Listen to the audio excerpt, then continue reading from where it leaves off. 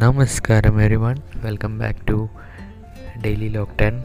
I'm talking quite low because I'm in the Adiyogi Alayam and most people are sleeping. So today as the day starts with Guru Puja at 5:30.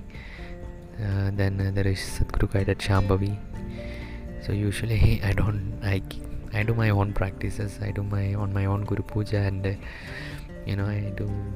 Then I follow the Hatha Yoga practice. But from tomorrow I think I'll go for the 5:30 Guru Puja and then Shambhavi. Then I'll do my Shakti Chalna because activities are being allotted. So it is good to do it. It will be much more intense to do it along with other meditators, I think. So tomorrow I think I'll try that out. So as today in the morning there was not much activity allotted to me, so I went for temple activity.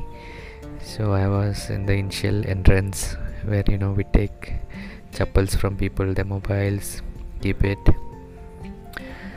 and in the afternoon I was doing that, and then suddenly in the evening now I'm allocated to guest care where I have to go to the airport and pick them up.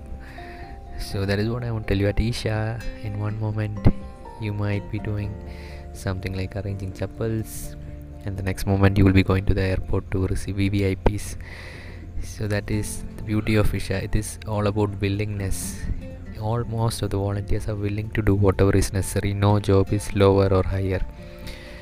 Each activity is just a tool which is used for our own growth. Like our coordinator was sharing with us during his Mahashivratri. For the past 3 years he has done Mahashivratri. He has been the DICE team.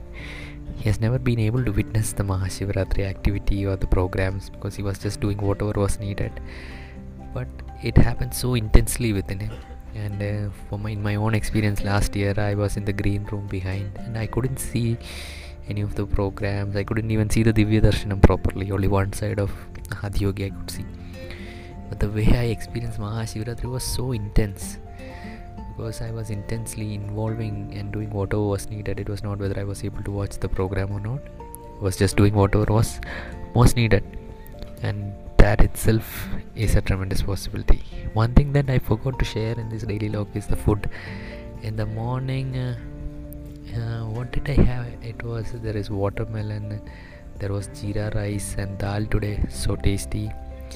And in the evening we had what did we have? Yes, today we had chapati, curry, and dal rice and banana, and it was so yummy. I'm not a fan of vegetarian food, but in ashram the vegetarian food is too good. So let me see if daily I can give an update on the food that is given. I'll try to keep a note of it in my memory from now onwards. So yep, it's going good. So tomorrow I'll be going to the airport for a trial run as to how to visit meet the guest. Things in ashram, in the activities, it's not like crystal clear what is happening, but it's just that everyone is willing to do whatever is needed, and when everyone sees themselves as responsible and feeling like a mother to the world, things will happen with a lot of grace. So that is what I feel is happening over here. So that's it for today's vlog. Hope you guys have a great time. Namaskaram.